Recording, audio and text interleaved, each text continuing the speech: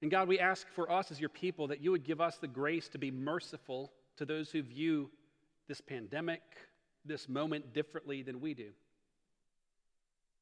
And Lord, some in our church family are going through very acute, very focused trials. We continue to pray for Sally Evett. We ask for Pat Fletcher, God, that you would sustain her, also encourage her, give her strength. We ask for Nelson Moody, God, would you sustain him to the end of his days? We pray for Bill and Teresa and their family, Lord, that you would encourage them, that their hope would be in Christ and the life that he offers.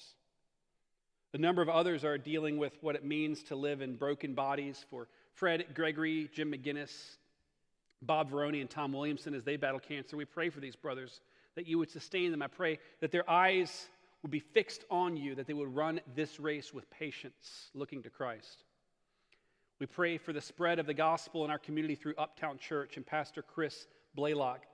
We ask for him as well as he ministers now as the interim leader of BCM, Baptist Collegiate Ministry, God, that you would help him sow seeds of the gospel, particularly at the Citadel and at the College of Charleston. We ask for Vice President Pence that you would protect him, that you would give him wisdom. Thank you, Father, for Joe and Kathy Richardson and their family. I ask that you would bless them in their marriage as parents and grandparents. Give them a sense of satisfaction in their work and their relationship with Christ. And I ask that you would bless and protect their family. This morning, we gather as people, not as what we're used to or in the way that we're used to. But God, there are people around the world unengaged and unreached. And this morning, we pray for the Shaina people group in Pakistan. Lord, I pray that you would call out laborers for this harvest, and that they would come to know you. Now, as we come to your word, would you give us victory in our fight against sin in a very personal way in our lives? Lord, help us to grow in faithfulness as we worship together. Lord, would you prepare us through our worship and through our discipleship for the spiritual battles against principalities and powers in this world. May we be Christians who live lives of sincere worship before the world around us. And Lord, would you help everything in our lives and our worship center on the one who is worthy of worship, the Lamb who was slain, the Lion who conquers, Jesus Christ, the righteous one. And we pray all of this in his name. Amen. Well, I invite you to open your Bibles with me to Revelation chapter 5. And at this time, I'm not going to forget as badly as I did last week. If you are a child who would like to head out, I think we have maybe a couple here who would head to the class. That'd be great. And so this goes through K5. And if that would serve your family well, this would be the time for you to head out the door. You can head out this door, and then you can pick them up out that door after the service. They won't be far. They're just through the door there. Miss Lauren looks so friendly even with her mask on.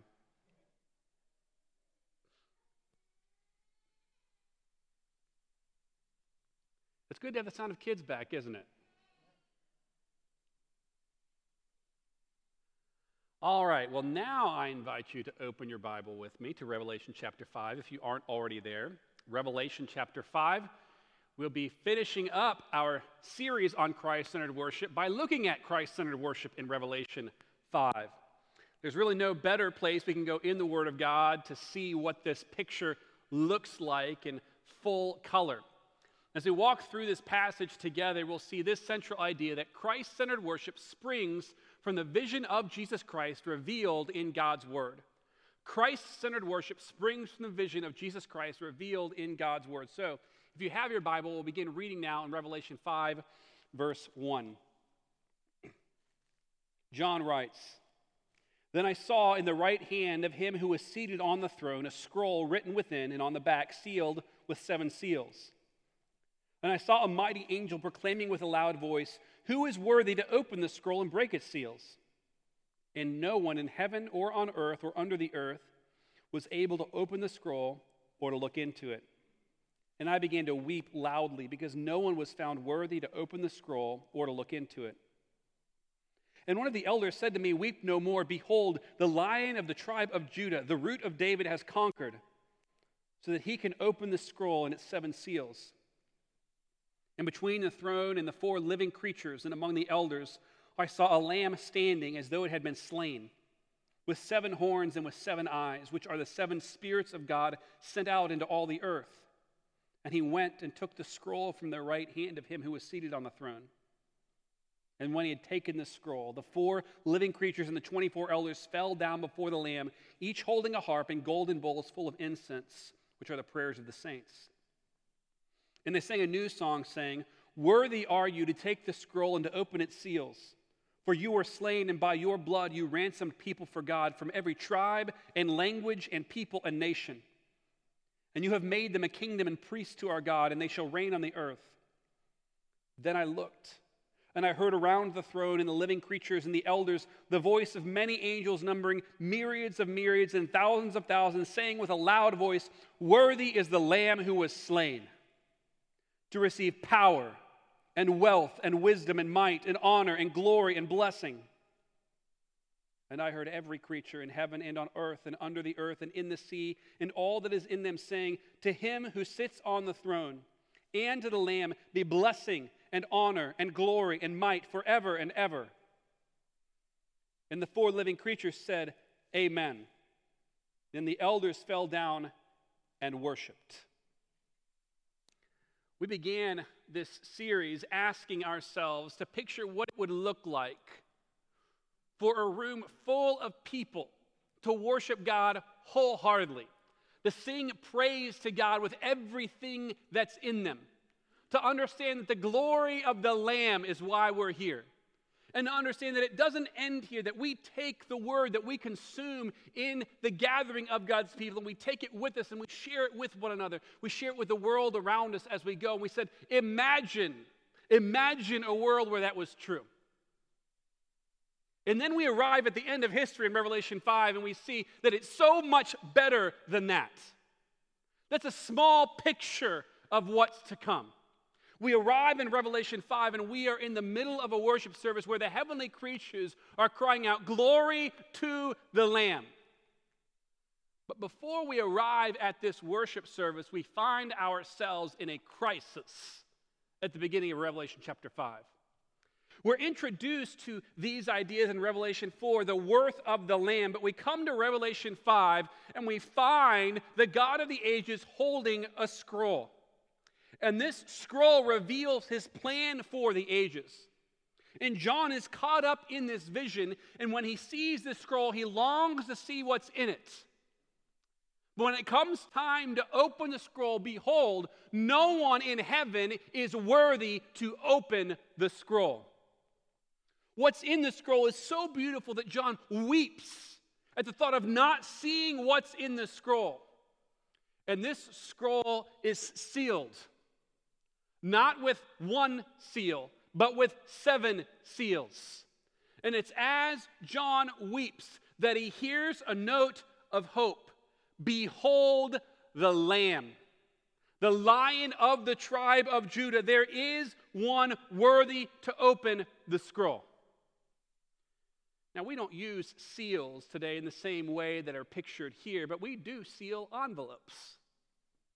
And when you lick that envelope and close it, only the person to whom it's addressed has the right to open it. So if I come and I find you with a letter open that has my name on it, I can say rightfully, "Why did you open my mail?" Maybe you have this at home. "What'd you do opening my mail?"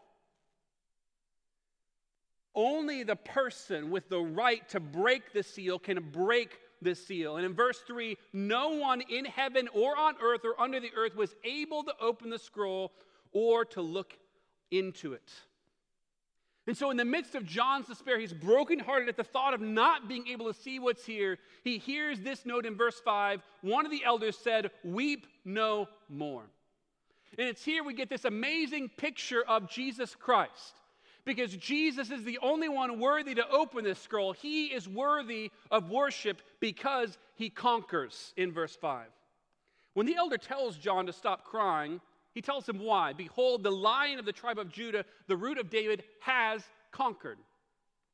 Jesus is the Lion of the tribe of Judah. At the end of the book of Genesis, we find ourselves at the death of a patriarch. This man's name is Jacob. Now, Jacob has a lot of issues going on in his life, but he had a lot of sons, 12. And his 12 sons become the 12 tribes of Israel. And he blesses them before he dies, and the blessing that he gives to Judah is memorable. Genesis 49, verse 8, Judah, your hand shall be on the neck of your enemies. Judah, crouched as a lion who dares to rouse him. The scepter shall not depart from Judah, nor the ruler's staff from between his feet. The Lion of Judah is the great king, the conquering hero, who will defeat all of his enemies and rule forever. For centuries, God's people looked for this king, the one who would rule like a lion, place his foot on the neck of his enemies. And in Revelation, John connects these dots for us. The Lion of the tribe of Judah is the root of David. You see, God's people hoped that David would be the conquering king. But it wasn't David, but rather a greater son of David, who was this king, the ultimate warrior king. You see, kings bow to no one, but Jesus is the King of kings, the one to whom every knee will bow. Philippians chapter 2, at the name of Jesus, every knee will bow, in heaven and on earth and under the earth. So we immediately have this great image of Jesus' power. He is the one who conquers. Now, our image of power is of size, of strength, of greatness. In fact, because humans can't fully embody this, we even create images of people who are greater than human, superhuman, and we call them superheroes. And we have families, classes of superheroes. We have DC Comics superheroes and Marvel superheroes. When John hears about a lion, I'm sure he imagines something superhuman, something powerful. So he's no doubt surprised by what he sees because he turns and he expects to see something powerful. But Jesus, the lion, conquers through dying. He's worthy of worship because he died. So John is in this vision of the throne room and he hears that there's a lion. Behold, the Lion of the tribe of Judah. He's weeping and he lifts his eyes, and what does he see? A lamb. A lamb standing as though it had been slain. Now, the language to us is familiar enough that it can pass by us if we're not careful. The lamb has been violently slaughtered, the lamb who was slaughtered. In other words, this lamb, they've taken a knife and slit its throat. It's not a pretty white lamb, it's a bloody lamb. You've seen the lifeblood literally flow out its neck. It's a bloody mess, and a lamb like this certainly can't stand. So when there is a slaughtered lamb standing there, it's this juxtaposition of death, slaughter, and power because it's standing. Jesus is a lamb slain unlike any other. He's able to stand after death. You see, the person standing there is none other than the Lamb of God who rose again and conquered sin and death and hell. In John chapter 1, when Jesus is entering his earthly ministry, John the Baptist is out preaching in the wilderness. And he sees a man coming to him, and he knows it's Jesus, and he says, "Behold, the Lamb of God who takes away the sin of the world." You see, the central goal of Jesus' mission was to offer himself as a ransom for sinners. To experience death is to experience grief. Yet Jesus' death is a reason for worship. I mean, his death, more than any other image, here is the reason we're to worship him. Verse 6, a lamb standing as though it had been slain. Verse 9, you were slain, and by your blood you ransomed people for God. Verse 12, worthy is the lamb who was slain. You see, it's the death of the lamb that shows how much the lamb is worthy of worship. To worship is to declare the worth of someone or something. To revere that person as worthy. If you were to take a moment this morning and think of someone you love, I mean really love, and you began to list for yourself reasons you love that person, you might think of They're just so fun to talk to. When you converse with this person, they bring you alive, and you can talk for hours and not get bored. Or actually, it might be the opposite. There's someone that you can sit and not talk, and it doesn't matter. You can sit in the same room and just feel very comfortable, or it might be the color of their eyes. It might be the sound of their voice or the scent when they walk by you. There might be something that brings to mind, this is why I love this person. But if there's one characteristic I don't think you'd think of, it's that they died. You see, even if we don't blame someone for dying, death is a separation. It's a sign of brokenness. It's a sign that something has gone wrong. It's a mark of loss, not a mark of love. Yet the central reason that Jesus, the Lamb of God, is worthy of worship is because he died. So why is his death a reason for love and worship? Jesus' death is different from every other death because Jesus' death saves. Verses 9 and 12. Have you ever been to a funeral? I imagine that many of us have.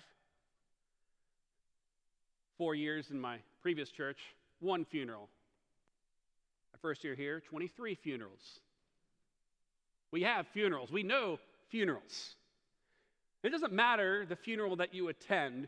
You go, and even if we try to make the best of a bad situation, have you ever been at a funeral where they just told jokes to try to make everyone feel better? They didn't really know how to process the grief, and so they tried to cope with it by making everyone laugh. And truth is, in sober, somber moments, sometimes relieving tension through laughter is a helpful way of processing grief.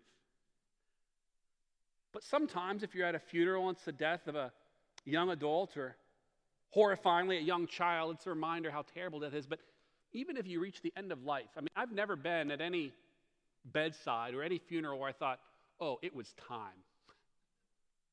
I mean, this person could almost be the Ancient of Days, very, very old. But when they pass, it's a sign that something's not right. You see, death is the great enemy. Every time death shows up, that day rots. We've lost loved ones who never really got to live the life they should have lived. We've lost others who have lived full lives. But when they're gone, they're gone. Every time death shows its face, it's a curse. A reminder that things aren't right, that life isn't supposed to be this way. You see, we grieve death.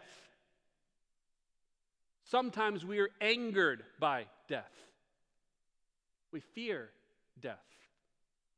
We flee death. We don't celebrate death. But we celebrate the death of the Lamb. Why? It's not just death. 1 Corinthians 15:26 gives us this amazing promise. The last enemy that shall be destroyed is death. It's a beautiful line in one of the songs we sing, The Power of the Cross. Death is crushed to death. We long for that day. You see, Jesus died, but he didn't stay dead. 3 days later, the Lord of life stepped from that tomb and walked and lived and breathed again. The reason we praise him for dying is because his death accomplished salvation. Look again at verse 9. By your blood you ransomed people from God from every tribe and language and people and nation. You see, Jesus' death saves people from every corner of the globe. His blood is the price for our redemption.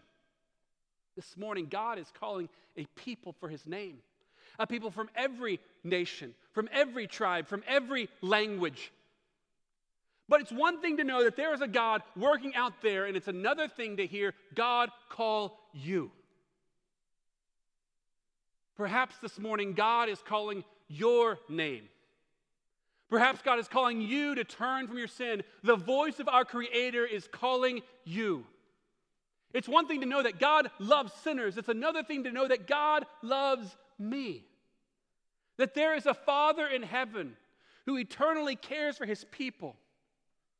If you've been running from God's call to you, would you turn from your sin and cry out to Jesus to save you? But Jesus doesn't just save us from death. He doesn't just save us from sin. He saves us to an eternal inheritance. He shares it.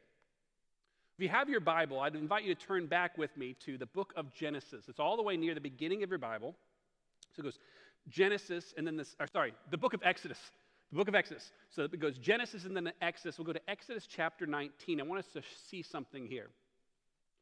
So in Exodus chapter 19, God is making a covenant with his people Israel at Mount Sinai. Exodus chapter 20, Moses famously receives the 10 Commandments. But at the beginning of chapter 19, Exodus 19, the Lord makes an amazing promise. So if you're there now, look at Exodus 19, verse 5. The Lord says, "If you will indeed obey my voice and keep my covenant, you shall be my treasured possession among all peoples. For all the earth is mine, and you shall be to me a kingdom of priests and a holy nation." Okay, so how do God's people become a nation of royal priests? They perfectly obey God's voice. Okay, so that's the condition. He says, you're going to be this kind of nation, but you must obey me. All right, now take your Bible and turn near the end of your Bibles to 1 Peter chapter 2. So if you go back to the book of Revelation, you turn a handful of books back, you'll come to 1 Peter. So 1 Peter chapter 2. In 1 Peter 2, Peter is writing to a group of people who have been scattered by persecution. He says, you can build your life safely on Jesus, the cornerstone. And now look at 1 Peter 2, verse 9. But you are a chosen race, a royal priesthood, a holy nation, a people for his own possession. All right, that language should sound very familiar to you because it's from Exodus that we just read. That you may proclaim the excellencies of him who called you out of darkness into his marvelous light. Once you were not a people, but now you are God's people. Once you had not received mercy, but now you have received mercy. So in Exodus, how is it that the Israelites thought they'd become God's people? By their obedience, by heeding, by obeying God's voice. Yes, if you track the history of Israel, you know they failed miserably. They didn't do it. They were awful at obedience, and they never fully fulfilled God's intentions for them. So when we arrive in 1 Peter chapter 2, and 1 Peter says, this has been fulfilled, you are a chosen race, a royal priesthood, a holy nation. How is it possible that it's fulfilled? How can this be possible? It wasn't by their obedience, and it's not by our obedience. It's by the obedience of another. Peter says, you have received mercy. You didn't receive justice, you received mercy. In other words, Jesus has the right to rule everything as a perfect prophet, priest, and king. He has earned this right as the perfectly obedient Son of God. But he takes what is his and he shares it with us. Revelation 5, where we started, colors in the spaces a little bit more. Revelation 5, verse 9, worthy are you to take the scroll and open it, for you were slain, and by your blood you ransomed people for God from every tribe and language and people and nation. And you have made them a kingdom and priests to our God, and they shall reign on the earth.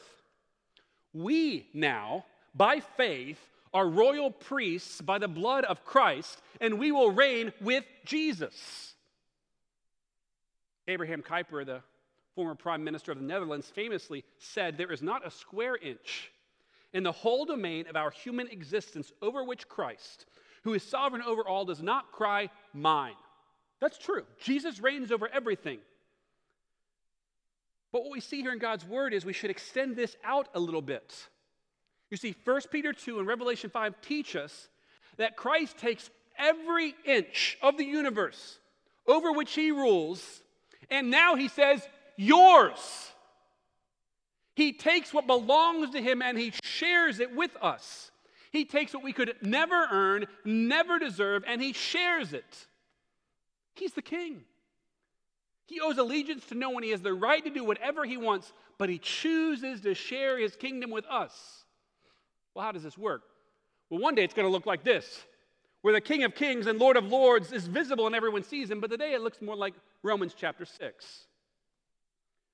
Romans 6, Paul teaches us about our union with Christ. When Christ died, we died. When Christ rose, we rose with him. So therefore, we're dead to sin and alive to God. And then Paul uses kingdom language to describe our fight against sin. Let not sin, therefore, reign in your mortal body. You have a new king. For sin will have no dominion over you, since you are not under law, but under grace. Because Jesus, the risen king, is our king, we have his power to dominate sin in our lives rather than be dominated by sin. This means when you feel the lure of your device calling you to solicit and look at images you ought not to look at, you need to hear the voice of your king. He's given you the power to dominate sin rather than be dominated by sin. It means that when the fear that holds you captive, the darkness creeps into your mind, the anxiety that's like that dark horizon coming and coming and coming, and you feel that there's nothing you can do to stop it. Jesus, the risen King, gives you the power to fight this in your life today. Sin has no dominion over you to make you obey its passions. It means that when they're pushing your buttons and you feel the old familiar feeling welling up and the anger just wants to burst from you, Jesus, the risen King, has given you the power to fight the presence of sin in your life today. We will fully inherit this promise one day, but the power to fight sin in our lives is ours today. It's part of the reign that Jesus shares with us. So as we look back where we've been for the last several weeks, our worship must be driven by the Word of God, Colossians 3. It must be focused on God, Jesus' conversation with the woman at the well, John chapter 4. It must be wholehearted, whole life worship, Deuteronomy chapter 6. Take it with you everywhere you go. It's spirit-filled congregational worship, Ephesians 5. And here we see it is Christ-centered worship. So what in the world does this mean for our worship? I'd like to take the last bit of time we have here and think through 6 implications for our worship. First, we've been driven too much by what we want and too little by what God says. You see, our attitude in worship reveals what's in our hearts. Worship is, by definition, for God. Yet some of us reveal, even in our worship, that we worship ourselves, because for us, worship is about what we want. Now, this isn't just imagination, because some are bold enough to call and tell us what they want. Some do it over and over again. But how would it change our perspective if rather than asking, what do I want, we asked, God, would you help me worship in a way that makes you glad? Now, contrary to popular opinion, we sing songs that are not my favorite songs to sing. It's true. But I'm glad to sing them out of love for my brothers and sisters in praise to God. We call this kind of thinking in our culture, we call it consumerism, giving people what they want. The Bible calls it idolatry. It's the breaking of the first commandment, you shall have no other gods before me. It's possible in worship to worship ourselves. All right, now imagine with me this morning that we're not here for a worship this morning, we're here for a squirt gun fight. And so this morning, we dole out squirt guns. Some of you get, the little water pistols, the old school, you got to squirt it 50 times to get an ounce of water. Some of you get super soakers, like double barrel, you put it over your shoulder and and you can just hose everyone down. And so we arm one another, and here we are, we're going at it. And then we walk out the door, and we imagine that we're entering a squirt gun fight only to find that everyone outside has AK-47s. And we're standing there with our super soakers. And we're getting blown to bits. Now, you don't have to follow the metaphor very far to see this is what we as a church have done for decades. We have built lightweight Christians for heavyweight boxing matches. We are too biblically illiterate. Our solutions are to attract, to entertain, hoping that we can feed people pastries and turn them into the Incredible Hulk, rather than cream puffs. I mean, we must mine the depths of the riches of God's word for our worship. Rich worship comes from good theology, and good theology comes from God's word. Christianity light leads to dead bodies in the street. Think about the way many churchgoers picture Christianity, and then listen to these words from Ephesians 6. For we do not wrestle against flesh and blood, but against the rulers, against the authorities, against the cosmic powers over this present darkness, against the spiritual forces of evil in the heavenly places. Therefore, take up the whole armor of God, that you may be able to withstand in the evil day, and having done all, to stand firm. We can't keep filling squirt guns and wondering why our young people and our families keep being blown away by cosmic powers, by spiritual forces of evil in heavenly places. It is not a playground, it's a battleground. It's a heavyweight fight. Thirdly, and somewhat ironically, we can't worship together if we're not together. Now, this may seem hard to process, but I promise you it's true. I mean, there are a lot of things that God's word isn't clear about. Should you use drums in worship or not? Not easy to find. Should you require masks? Encourage masks? Even wear masks? It's not there. But God's word is very clear about this. Hebrews 10:23. Let us not neglect to meet together, as is the habit of some, but encouraging one another, and all the more as you see the day drawing near. And the context in the Hebrews is one of people who are under great duress.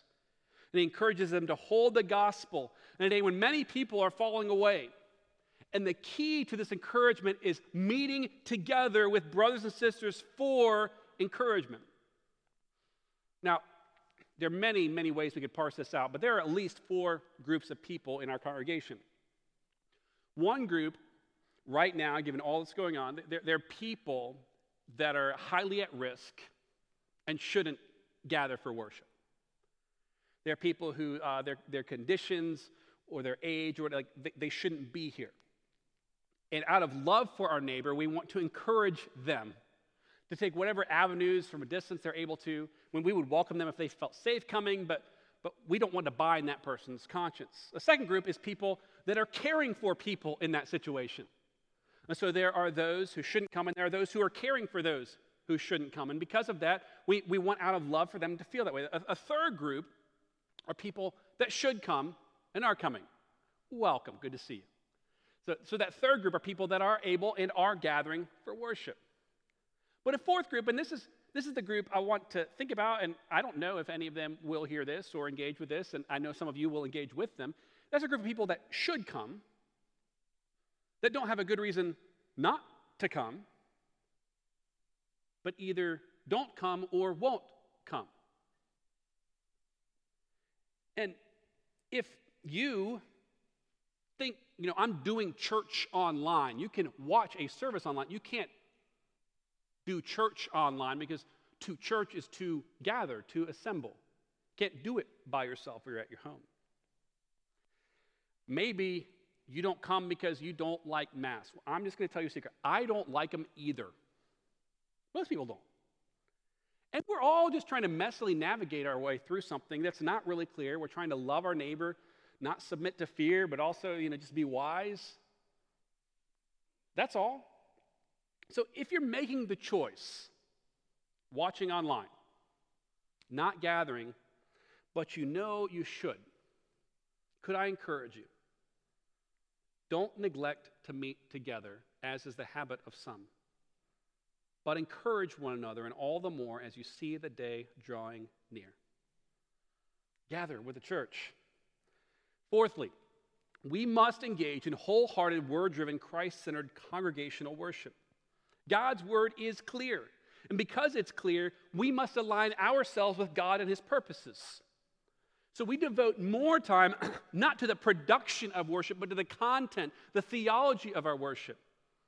We believe that gathered worship should be corporate, not individual. So every aspect of worship is an act we all join in rather than just observing. So we read the word, we pray the word, we sing the word, we see the word in baptism and the Lord's Supper, and we preach the word. God tells us how to worship him. So we want to be intentional in the way we worship him. But worship doesn't stop here. We must live lives of holistic worship before each other and the world around us. Luke chapter 5, Jesus sees some fishermen. He calls them to be his disciples, and they left everything and followed him. See, biblically speaking, there are no cultural Christians. There are no half-hearted Christians. There are only sold-out disciples. True Christianity sees that Jesus is infinitely worth infinitely more than the world around us, so we set aside everything in this world for following Christ. The world behind me, the cross before me. People fear that if we follow Jesus, we'll have to give up our hobbies, our girlfriends, vices, or whatever. But if we think about following Jesus that way, it just demonstrates we don't know who Jesus is. You see, knowing Christ doesn't steal our joy. It compels our joy. To be fully satisfied in Christ is better than any other satisfaction. And to wholeheartedly worship and follow Jesus is how we feel joy. Because we worship the God who is worthy of worship. Our God is worthy of all our praise. He is the King of kings and Lord of lords, the everlasting Father, the Prince of Peace. He is the timeless one, the Alpha and Omega, the beginning and the end. He is the Lamb who was slain, the Lion who conquers. He is the sovereign Creator and the returning Redeemer. He is the Father of all God's children, the Son who redeems God's children, and the Spirit who fills God's children. If we get to know this God, we won't have to call people to worship him because we are compelled to worship him. And in worshiping him, we will find such gratifying, joy-filled, emotional fulfillment. Every other pleasure will pale in comparison. We don't embrace a dry, distant God. God-centered biblical theology compels our emotions. God is a God who wants us to worship him with all of our being. So we sing like these sing, "Worthy is the Lamb who was slain," to receive power and wealth and wisdom and might and honor and glory and blessing. The Lamb, he is worthy. So brothers and sisters, let's worship him. I'll give you a moment now to respond to God's word personally in your seat in repentance and faith, and then we are going to sing together as we close, "Worthy is the Lamb who was slain." Revelation song. Let's talk to God now, and then we'll close singing together.